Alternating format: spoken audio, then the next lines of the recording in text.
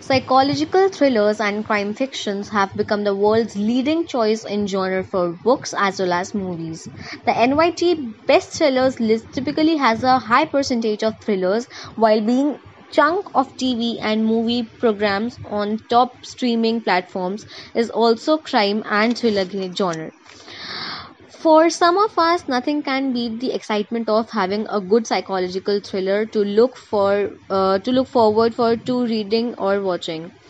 What what accounts for our obsession with thrillers? Why do we have to unstated thirst to be acquainted with cold-blooded murders, mothers who kill babies, men who lead duplicitous lives, children who are abused and grow up to be emotionless serial killers or stuff?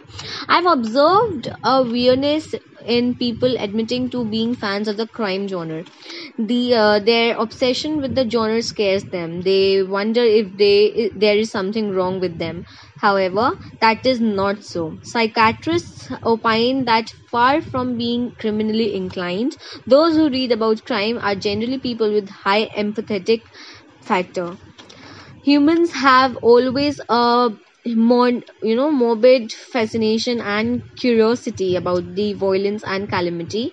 We all are used to certain patterns of life and human behavior and get upset when there's a disturbance in that pattern. In this, that fires our need to understand that what lies behind broken minds and morally ambiguous humans who think of nothing crossing the lines we set for ourselves. While recording or watching crime fiction, we automatically, invariably align ourselves as one or the other. We relate either to the victim or the detective, and in many cases, with the criminal as well. It all depends on how the author chooses to narrate the story.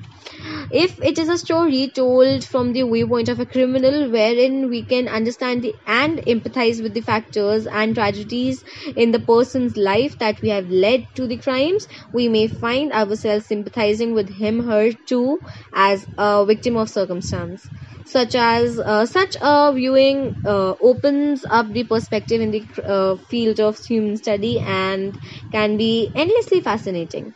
Thrillers engage in intellect too. Authors set the ground for the crime, introduce the characters, and build the story up to a crescendo.